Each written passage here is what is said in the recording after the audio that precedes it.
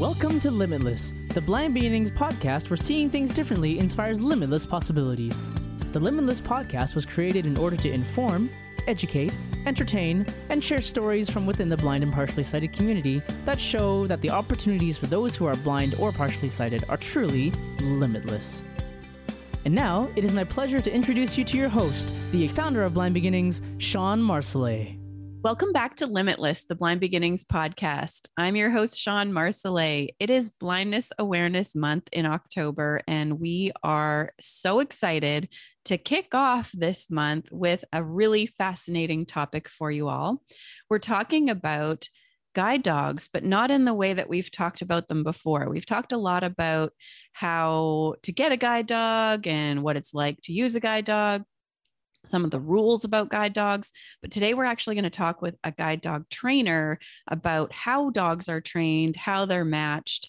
And we have with me today, Keisha, who's a guide dog user, to be part of this conversation. And you have invited a very special guest to join us, Keisha. So first of all, welcome to you. Thank you. Yeah, thanks for being here.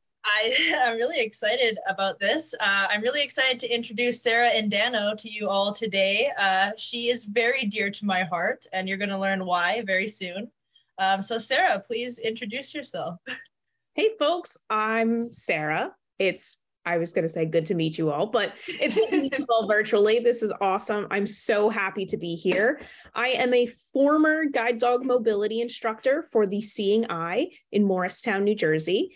And I recently transitioned out of that job and am looking to break into tech for software engineering. Much less exciting, but I had a really amazing time while I was at the Seeing Eye. And sorry, you might hear my puppy in the background. I had a really amazing time at the Seeing Eye. I met a lot of incredible people, Keisha being one of them, who got one of my, and I can say this now, one of my favorite dogs that I ever trained. And I am so excited to have this conversation with you. I have my guide dog. His name is Bo, and he was, yes, trained by Sarah, and also my favorite boy. So this is just like very cool. Oh my gosh, I'm like kind of fangirling, even though we spent 3 weeks together and we had probably lots of time spent listening to Hamilton. Anyway. So Keisha, why don't you just catch our listeners up on sort of how long you've had your guide dog and kind of just briefly sort of the process for you to get him. Yeah. So I'm in my early 20s, and I've kind of always thought I would eventually pursue apply for a guide dog, because my O&M, orientation and mobility skills.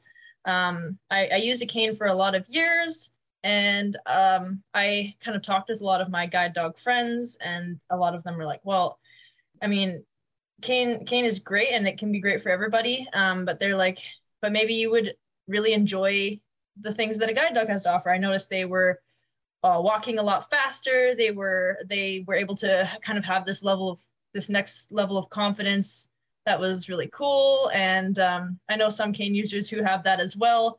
But I also grew up on a farm, and I love dogs. And I just was like, I mean, how cool to have a partner in crime like this to carry out my everyday tasks. And so anyway, so I did my research a little bit about the schools, but it was pretty clear to me fairly soon that I was going to go with the Seeing Eye. I do really appreciate that the Seeing Eye has a heavy focus on praise-based training as opposed to treat-based training. And I'm going to ask Sarah to explain that a little bit later. But that was one of the reasons. And also you get to keep your dog for their entire life. And that's very important to me. Like they become your actual dog once you are matched and trained with them. And that's important to me because I have a very strong relationship with my furry family, and my dog is definitely my family as well as my work partner and everything else. But when the harness comes off at the end of the day, he's being my snuggle buddy and my playmate as much as anything else. So that was kind of big. And then I went and filled in the application, did all that. It was quite a process in terms of like paperwork and kind of making sure you're medically ready for it, and reference checking, and O&M, like just kind of the Seeing Eye, of course, wanted to check what your O&M level was at, kind of what your daily routes are, just to kind of, because they're trying to make sure you're ready for a dog, and they're also trying to make sure like they can match you with the right dog for you. So there's a lot of pieces involved in that application.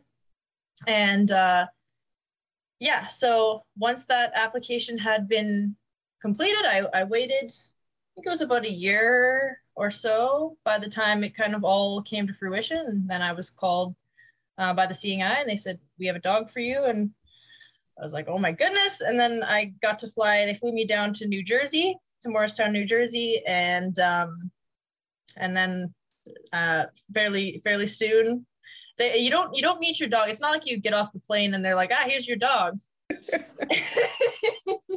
It's like there's like a few days where you meet your instructor, you meet your classmates, you go on like Juno walks, which is where the instructor pretends to be your dog, and they learn about your pace and your pull, and they teach you some basic commands, and they kind of gauge who you are as a person. I know Sarah, like I remember Sarah interviewing me about my life. Sarah, how did you get into this role of being a guide dog trainer? And you introduced yourself as a mobility guide dog trainer. Are all guide dog trainers mobility instructors, or is it the same thing, or is it a different thing? It can be different across different organizations. And I'm not super familiar with the training of Guiding Eyes or Guide Dogs for the Blind, Guide Dogs for the Desert. There's tons of schools in the United States and across the world, but there are some schools that either just do matching the dog with the person, and there are other instructors who just do dog training. So as a guide dog mobility instructor at the Seeing Eye specifically, I did both of those things. I trained the dogs through the whole process, and I got to make the match at the end of the day, which was so satisfying because I got to see the process in its entirety. And I'm going to just add this in here because I should have done it before, but like I said before, I'm a former guide dog mobility instructor for the Seeing Eye. And while I had an amazing time there, I am not a representative of the organization. And these opinions are my own and my own experiences. Okay, cool. So how did you get into that job to begin with, though? Because that's always interesting for me to find out why people chose to work with the blind community in general, actually. So it's kind of a long and winding story, but it comes down to a couple of things. When I was in college, I went to Rutgers University, and they have a puppy raising club there, a Seeing Eye puppy raising club.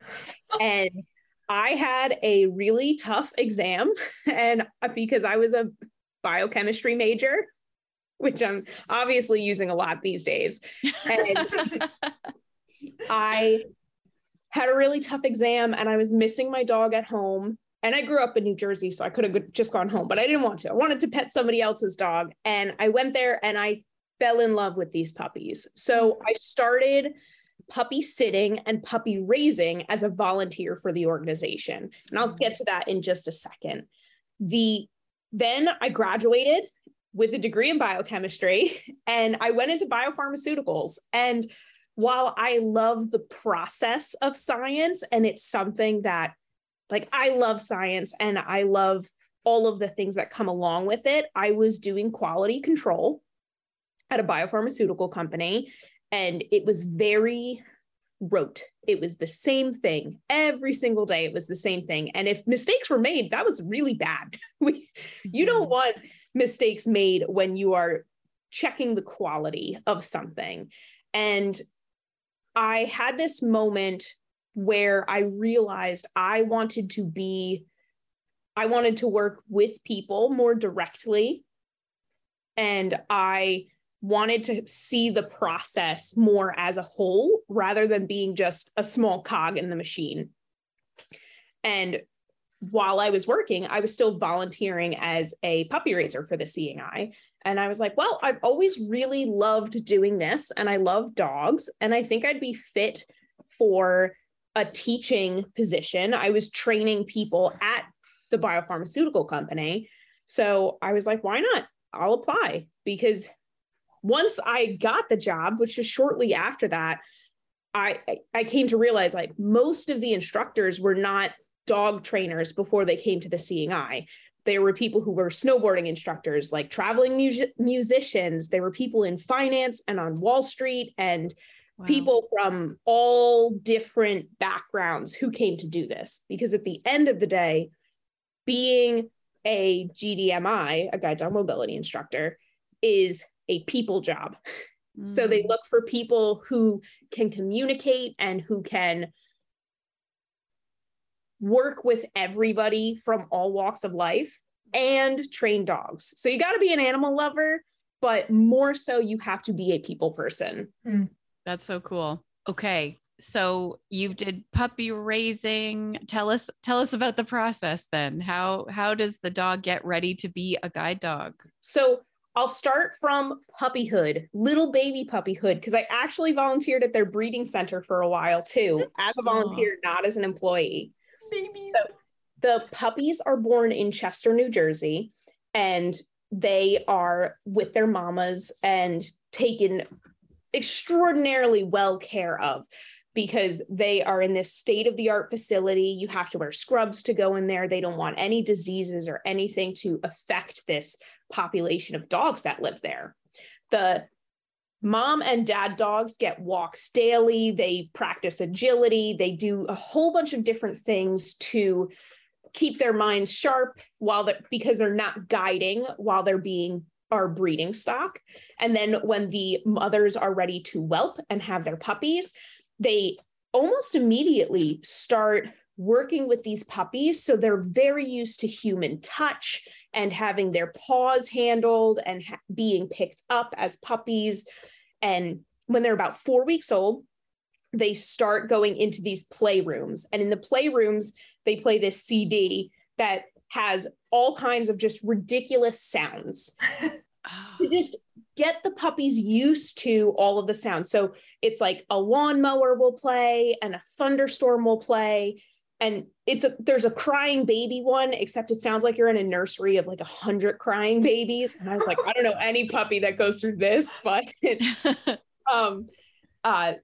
and they play they play traffic sounds. So they start desensitizing the puppies to this, and they give them different toys to play with, different things to walk over. And they have volunteers that come in who get to handle the puppies and make sure that every one of them is used to having their ears looked in and their paws touched. So that happens from 0 weeks to 7 weeks. And then at 7 weeks old, they get delivered to their puppy raisers. Puppy raising is another volunteer opportunity for the Seeing Eye all across New Jersey and in some places in Pennsylvania, New York, and Delaware.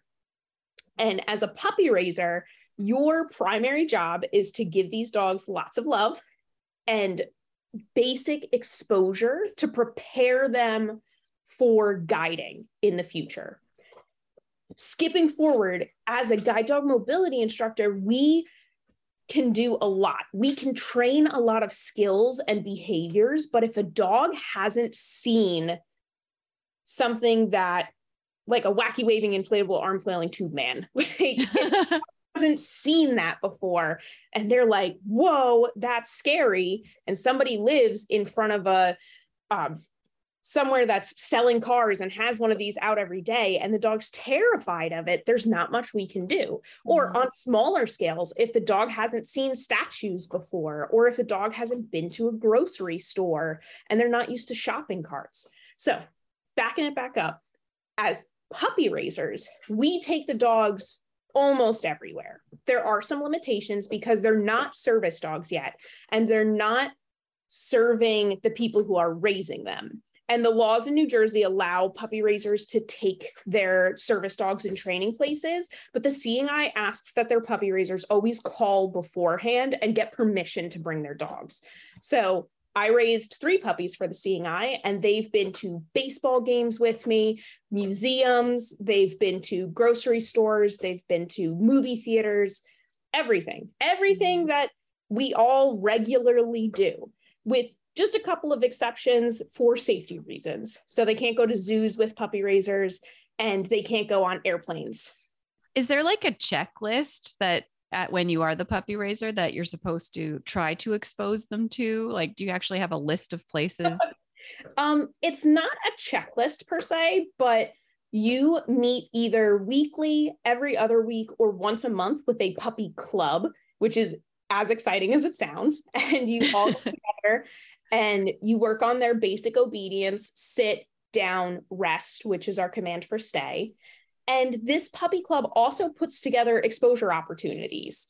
So I know there are clubs in Pennsylvania that go to see hot air balloon, like festivals, or sometimes you'll go for just a mall walk with a ton of puppies, and you're in the mall and there's puppies from 16 weeks old until puppies that are 18 months old.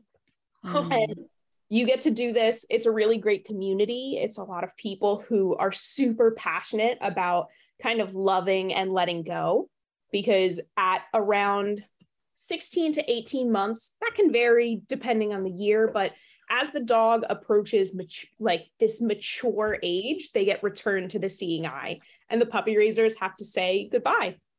When the puppy raiser gives them back, that is the last time that they will see the dog in person, unless the dog is not set for the program and is not a good candidate to be a guide dog.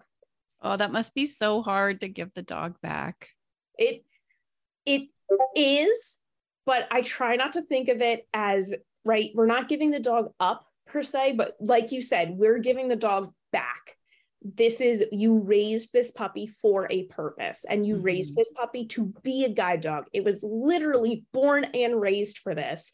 So it is bittersweet. I have been on that end of the leash crying my eyes out because I'll miss this dog that I've really grown to love.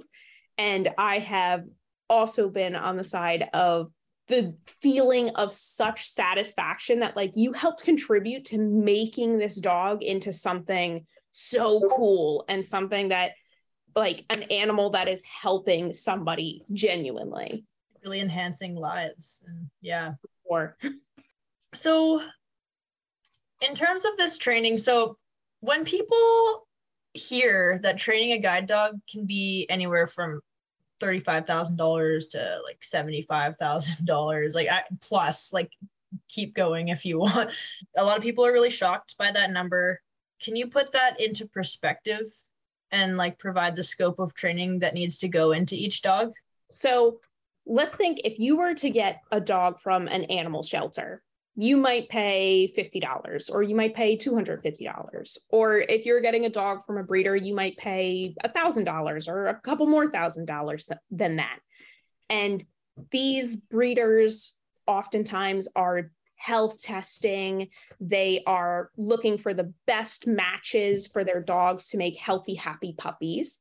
And then they raise the dogs for 7 weeks. So we think of right there, that first part of their life, the Seeing Eye does all that. They health test their dogs. They make sure that these dogs are healthy, temperamentally just the nicest dogs that you can get, and behaviorally are dogs that are suited for guide dog work. So you think in this perspective, it's a couple $1,000s right there from the first 0 weeks to 7 weeks.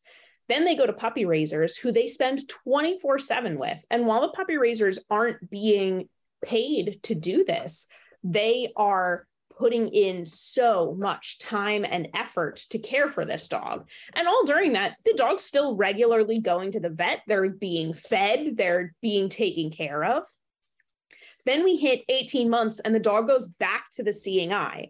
And that's when we start kind of our whole program. So they go to the Seeing Eye, they get adjusted to living in the kennels, which can be a pretty significant adjustment. So they're again living in kind of this state-of-the-art facility for them. They're being health tested again to make sure that structurally they are sound and ready to pull someone around for the next 10 years, we hope. They get spayed or neutered if they're not going to be breeders, and then they meet their instructor. That's where I finally actually come in. So we've already invested, right, thousands of dollars into these dogs in the first year and a half of their lives.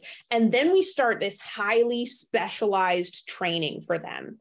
Each instructor is assigned what we call a string of dogs. And that's just the group of the dogs that they'll work with between each class. As an instructor, you have 4 months of dog training and 1 month of class. And that cycle just repeats over and over. So you get assigned your dogs, and you usually get assigned 4 to 6 new dogs who have not been trained for guide dog work before. And then you'll usually get 2 or more holdovers. And we'll get to that in a little bit. So for these new dogs who are being trained, they are learning how to stop at curbs, how to check for traffic, which is not literally looking both ways, but if a car is pulling in front of somebody, how to stop and back up, or scoot forward, or protect the person that they're working with. We're teaching them how to look for overhead obstacles. We're teaching them how to move around obstacles or anything in their way. And they get trained. Every dog gets at a minimum an hour training a day. So if we have 8 dogs, each one of them gets an hour's worth of training a day, sometimes plus or minus. Some trips are shorter, just like a trip to the grocery store might be longer or shorter, depending on what you're getting. And some trips are much longer because some people walk a whole lot. And they get that 5 days a week with the instructors and for 4 months straight. So then you think of all of this highly specialized training, and I am being paid for this, or I was being paid for this. And that's where so much of that comes in, because they have received more training than most dogs see in their entire lives. Well, and I'm kind of curious about that training. Like you went into it a little bit just now about the training when you come back, when the dog comes back from puppy raisers. But like, can you kind of describe like what a session might look like with a dog? So I'll go in kind of top level and I'll bring us down. Top level, the training of the dogs actually looks a lot like the class that Keisha went through at the Seeing Eye.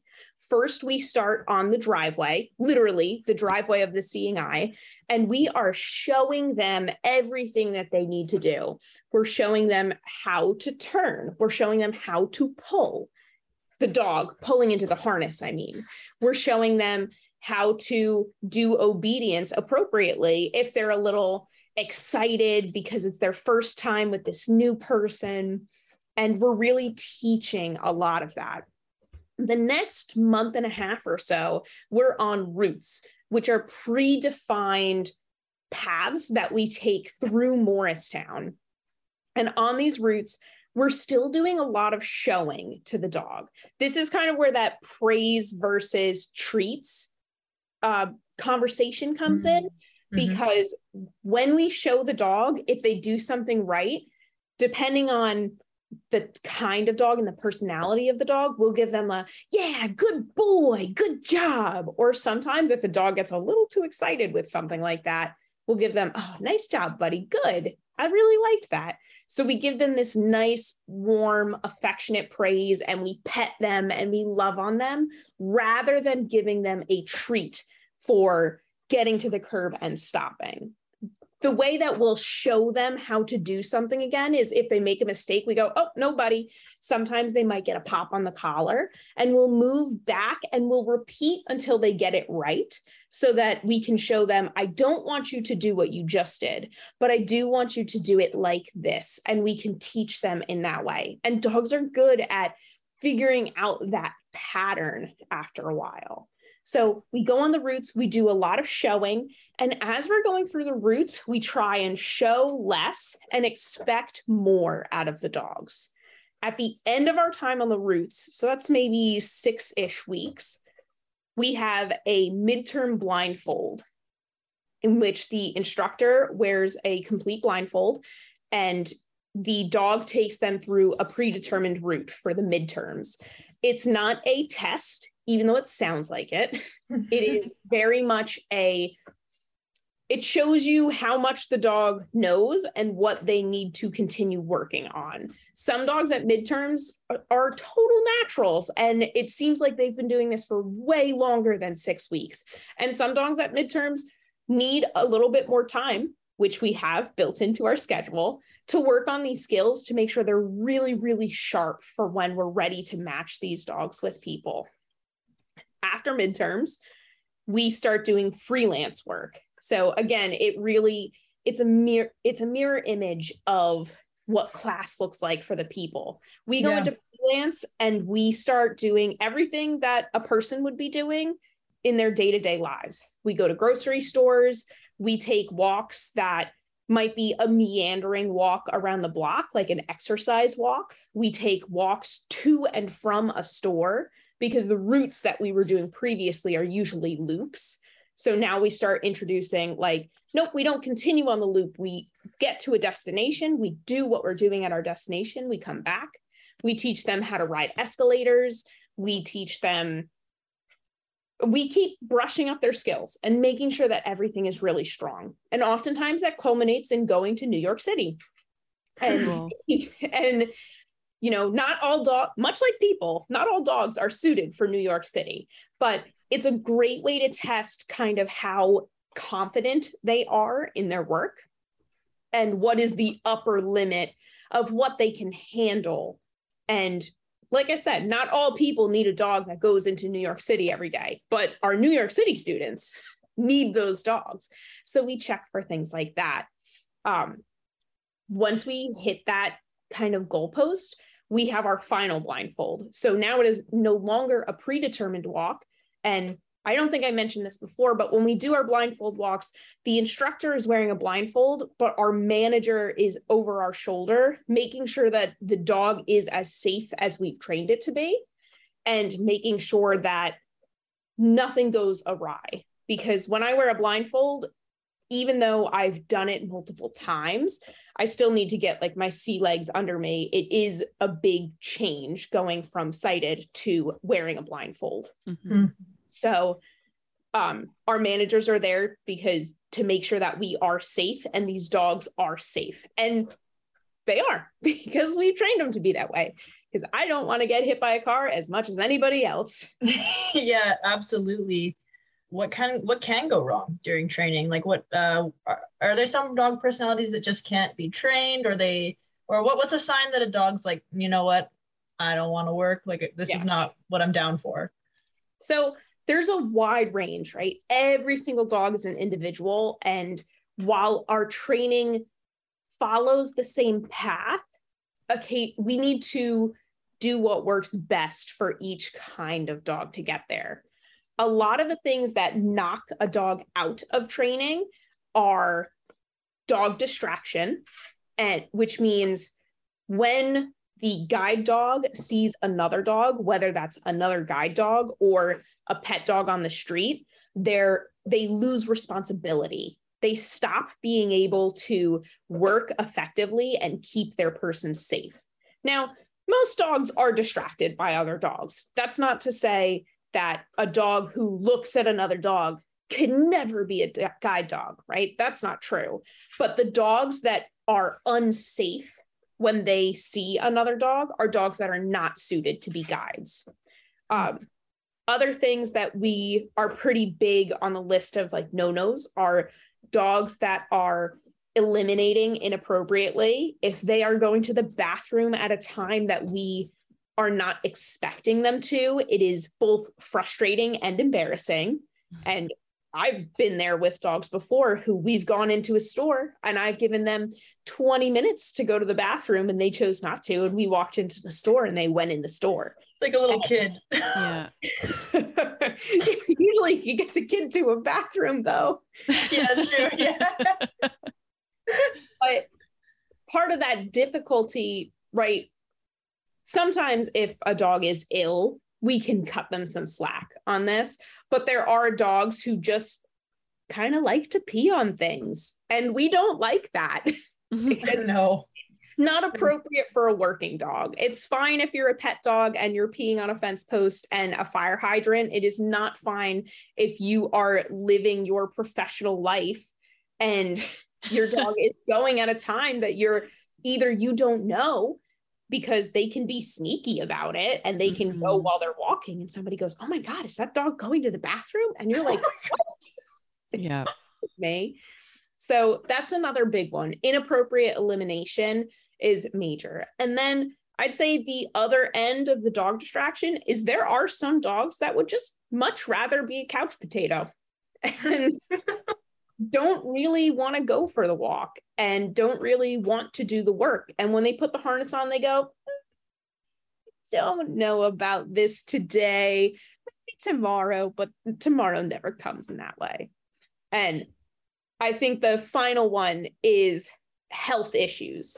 If a dog has a health issue that the seeing eye knows about it, they're not going to place that guide dog with a person, because it would really stink to be the person in class where you go, "All right, your dog is healthy, no worries. Your dog's healthy, no worries. Your dog's healthy, no worries." And then they get to you and they're like, "And you have to give your dog a pill every day for this particular issue." So we don't want to put kind of an undue burden on a particular person for a dog.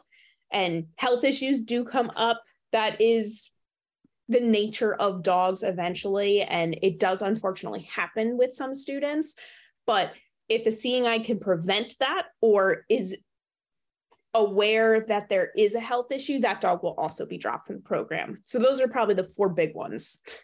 It's really cool to hear that one of them is the dog not wanting to work, because I think there's a bit of a misconception in the public sometimes. Oh, those poor dogs, they have to work. They don't just get to be dogs.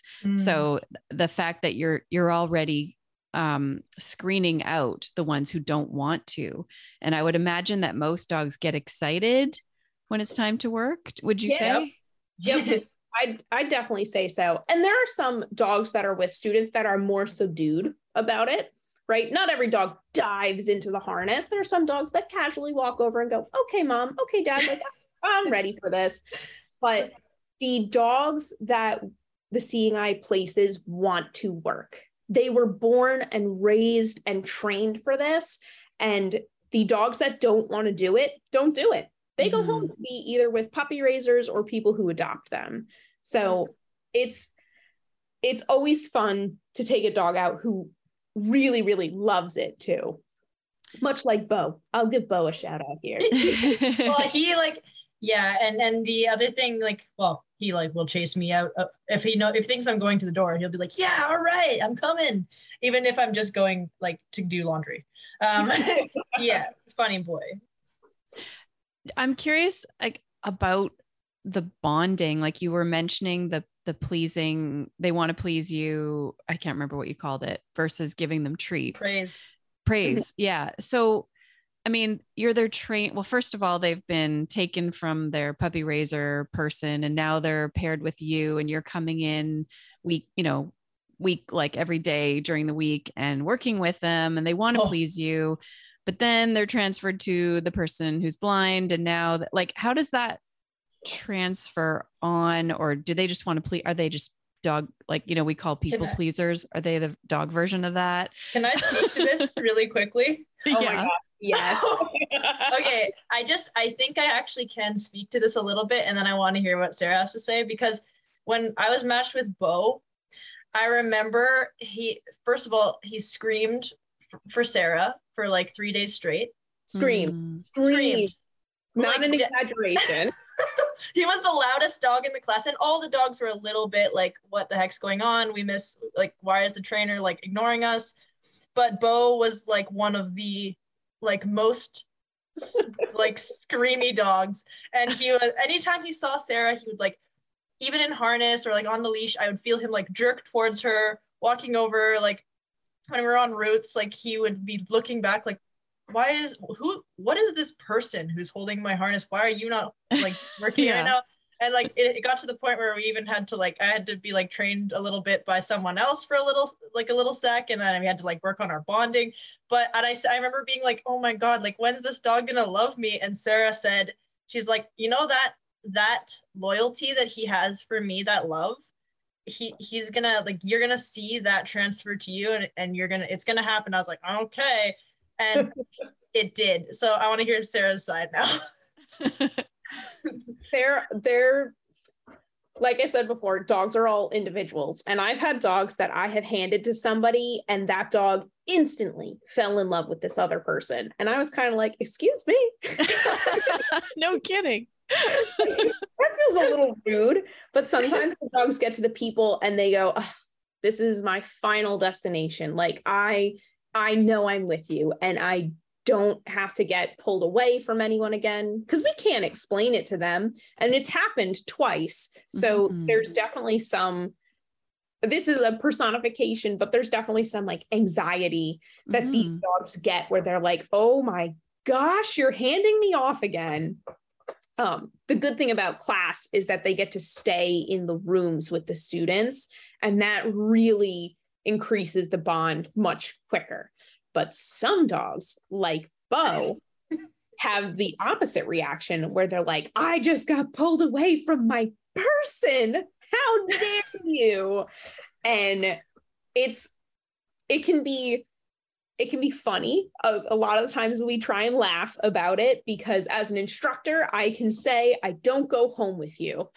And I'm not always going to be over your shoulder for your dog to look back at me. But there's also moments where it's frustrating and can be disheartening, and it can be difficult where you're like, I'm feeding this dog and he's sleeping in my room and I'm brushing him every day and I'm petting him all the time and I'm telling him he's a good boy and so handsome and I love him, and he hates me. And that's sometimes he tolerates me. Yeah. Yeah. We're roommates, right? So that can be hard. That transition is one of the most difficult things in class because it's a transition for the dog, right? They've just left this trainer who they've been getting all their affection from for the past 4 months at a minimum.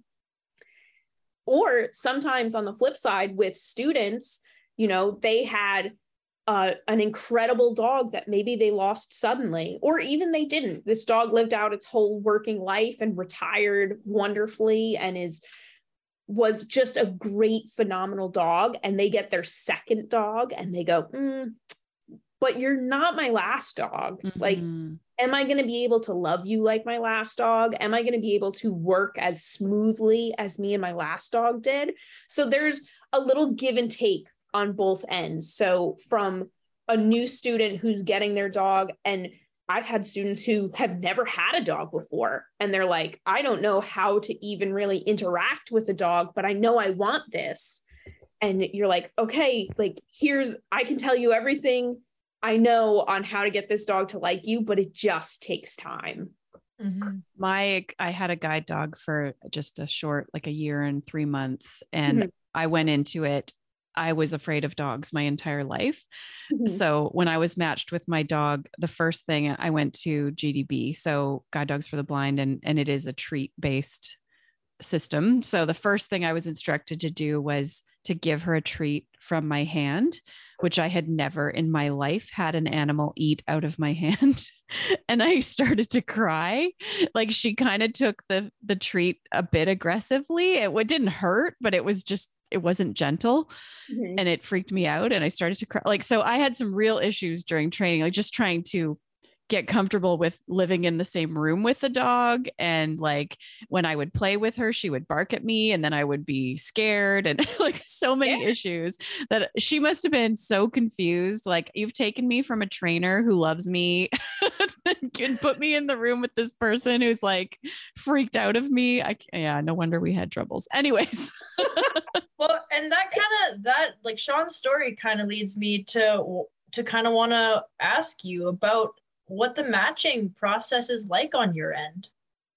Yeah. So we're taking notes every day, every single trip that we are on, we are taking notes and we're paying attention overall to what I'll say is pace, pull, and personality. It breaks down a little finer than that, but for this conversation, pace, pull, personality. We need to know how fast the dog walks, how strong the dog pulls, and kind of what kind of dog this is. Is it a dog that will be suited to live on a farm? Is it a dog that can live in a city? Is it a dog that can do both? Is it a dog that if they walk past basketball courts every day, they're going to lose their mind because they're ball obsessed and they have to play? Or is it a dog that if they have to walk past a flock of pigeons, are they able to do that every day? Or seagulls, or what have you? Is it a dog that can go into a hospital and be fine with wheelchairs and crutches and beeping and strange smells? Or a dog that can work with a teacher who has young children in their classroom who might be screaming and pulling and doing things that adults might not do? Or maybe this dog works in a courtroom and has to be quiet and lay down and be completely unseen, which is the ideal for most of our situations. But kind of, we need to find where this dog fits. On our midterm and final blindfolds, we take rating systems for our dogs and we say, this dog walks this fast, pulls this strong, is distracted by this, that, or the other thing, is this confident in its work. And I think they'll fit really well here and here. Our managers at the same time are looking through all of the applicants for the Seeing Eye, both new applicants and people returning for their subsequent dog, their second, third, fourth, seventh, 14th, whatever amount of dogs they're on. They are looking at all of the dogs on the team. So like I said before, an instructor's training 6 to 8 dogs at a time, and there's usually 5 to 6 instructors on a team. So let's say we have a pool of about 40 dogs to choose from, and we need to fill up a class of about 20 people. Our manager is going to look for the people who fit not just one dog, but could get any of 2 or 3 dogs. We want, as students come in and we meet them in person, we'll give them a Juno walk. Like Keisha said, I pretend to be a dog and I pull. And while I'm teaching Keisha and while I'm teaching students the mechanics of guide dog work, I'm also evaluating how fast they are, how strong they are, and I'm interviewing them so that I know what kind of personality this dog needs to have. And every student that comes in has 2 or 3 dogs lined up for them as potentials. And once they come to class, we decide what is the absolute best fit that we can give them. Students who are more open to having any breed, any color, any gender of dogs make our lives really easy, because we go, okay, now I can find just like the most perfect fit I can for you. And students that say, I want a female yellow lab golden cross, which we get that request. We try and encourage them to be open. You know, a lab golden cross is very similar to a lab and is very similar to a golden. Would you be open to that? Is there there's not really a difference between the personalities of a yellow and a black lab, but there can be really good reasons why people ask for something specific. So when we get that, we still try to make sure we have 2 to 3 dogs for them, but it might make the waiting process longer. And it might take more time to find the right dogs for them, because we just might not have enough to say confidently, like, we're going to make the best match possible. Then when students come in for class, we do our Juno walks and we select out of our groupings, what is the perfect dog? What is the dog that we think will fit best? And in Keisha's case, this was really fun for me because I knew Bo was raised on a hobby farm, much like Keisha's family has, and that he was, on paper, Bo had so many similarities in his puppy raising exposure, as well as the correct pace and pull. And I was like, I think this is just right. And when Keisha came in, I was like, oh yeah. I was like, I knew. I took her for a Juno walk and I was like, this is the dog. Sometimes it's not that easy. Sometimes we're like, oh, you walk way faster than I thought you were going to walk. Maybe the day that they went for a Juno walk in their interview, was really bad weather, or it was icy out, or they weren't feeling well, they were recovering from an illness or anything like that. And because of that, they were walking more slowly, or maybe they were nervous and they were walking more quickly, or they were holding back, which means they're holding onto the harness really tightly because they're nervous about the situation. And all of those things can contribute to what it's like when a person comes into the seeing eye. And we try and remind them, like, you come in, take a deep breath, imagine you're at home, just walk like you would normally walk. And don't try and outwalk me, because I walk a lot. Well, it's also really funny because, so Bo's a very big dog. Sarah is shorter than me. I'm 5 feet tall. And I'm 5'9". And so it was funny because Sarah was like, yeah, he's been working with me. We're gonna be retraining him a little bit on height. He's gonna have to adjust to the height. And he did beautifully, of course, but it was hilarious. It was pretty funny. Like, there's a lot of like, stop, put your hand up over your head. I'm like, he's gonna walk you into this, but we need him to see, because we need the dog to make the mistake so we can show them that it's not the right choice. And we can go back and show them how to do it correctly so we can praise them and go, nice, good job. Like, that's exactly what I wanted. And for me, I surprisingly had trained a number of dogs for very tall people. It was always funny when I would meet these people and I'd be like, hello from down here. I trained this dog and you are taller than the doors in this building. And I can't reach the top of the doors. So I guess I kind of wanted to ask, like, if there's any like natural dog instincts, and you kind of like mentioned dog distraction because, you know, they're pack animals and whatnot. But is there any natural dog instincts that take a particular skill or whatever strategy or are kind of challenging to train against, but you regularly do because they're dogs and they're not, you know, they're not machines? I think dog distraction is the big one. Like I said, most dogs are distracted by other dogs. And most dogs are distracted by birds or bunnies or squirrels, small animals, kind of prey. Some dogs are distracted by leaves and get very excited in the fall. Some dogs are really distracted by food on the ground and will dive for food. And it just depends on how strong this impulse is and how strong this instinct is. Because oftentimes we can show the dog, no, you're not going to get away with that. And we usually do that through correction. And the thing is, if we're consistent with the corrections and we're fair, right? So if a dog has done something really naughty, they might get a bigger correction. But if a dog looks at another dog, that's not illegal, right? And like Keisha said, the dogs are not robots. So the dogs will look at other dogs and will look at things that are distracting them. Big sounds, you know, somebody's screeching, they might hear bells or keys and think it's a collar or tag.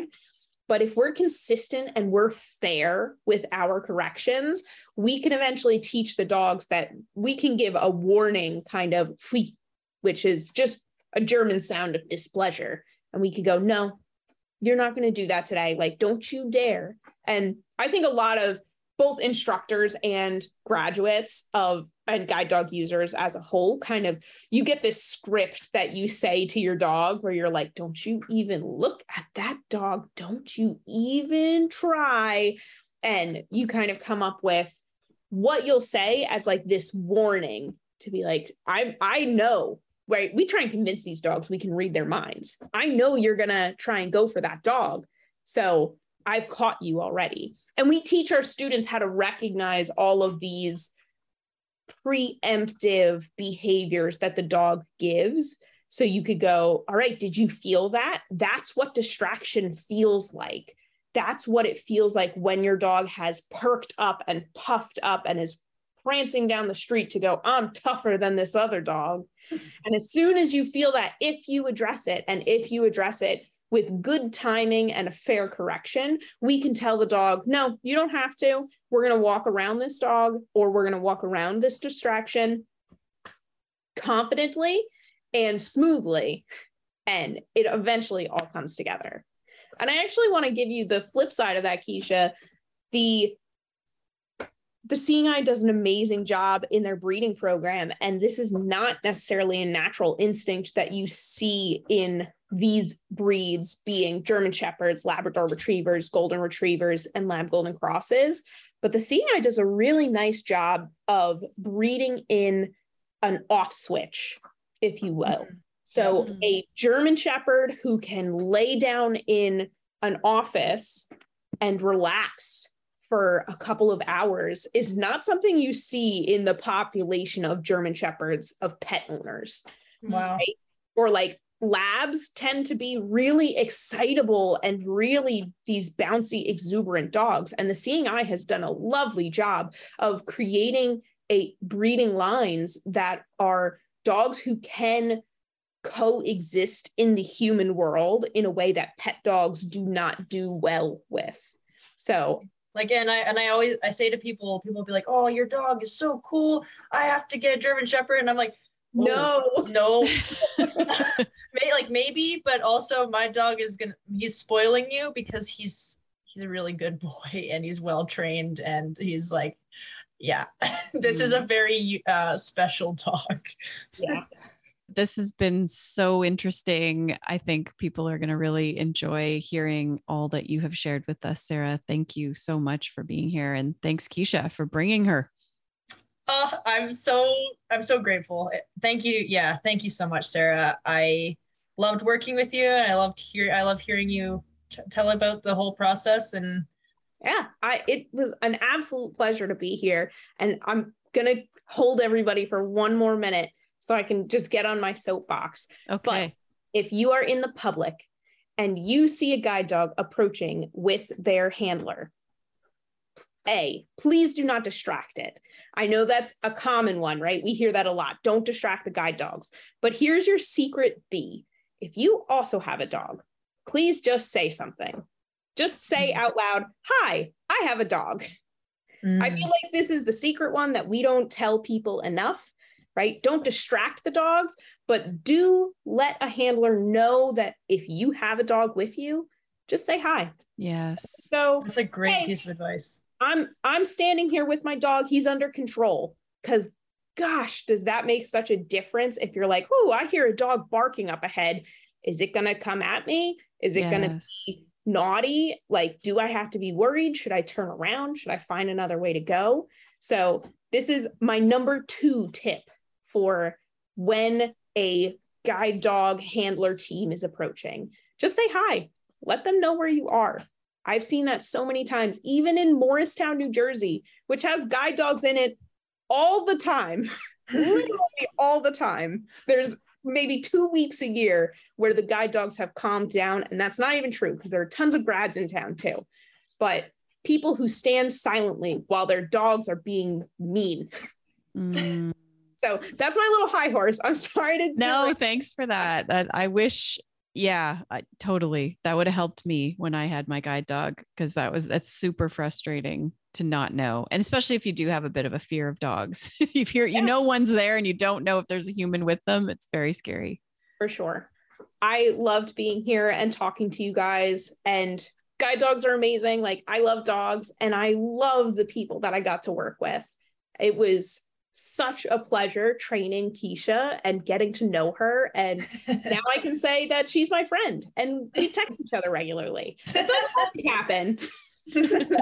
happen. But Keisha, you are great. And thank you so much for having me. And Sean, thank you for your excellent questions. Yeah, no, thanks so much for being here. You've been listening to Limitless, the Blind Beginnings podcast. If you have a question, a comment, a future topic request, please send us an email to limitless@blindbeginnings.ca. Please share our podcast, like, subscribe, leave us a rating, and join us next time. This podcast has been brought to you by Blind Beginnings, an organization based in Vancouver, Canada, that supports children and youth who are blind or partially sighted, along with their families. Music for this podcast is composed by Sean Bishop and Clement Chow. Production and audio editing by Rob Minot. For more information about Blind Beginnings and the work it does to support children and youth who are blind and partially sighted, along with their families, visit us on the web at www.blindbeginnings.ca, and also remember to follow us on Facebook, Instagram, and Twitter. We thank you for joining us, and we look forward to seeing you next time.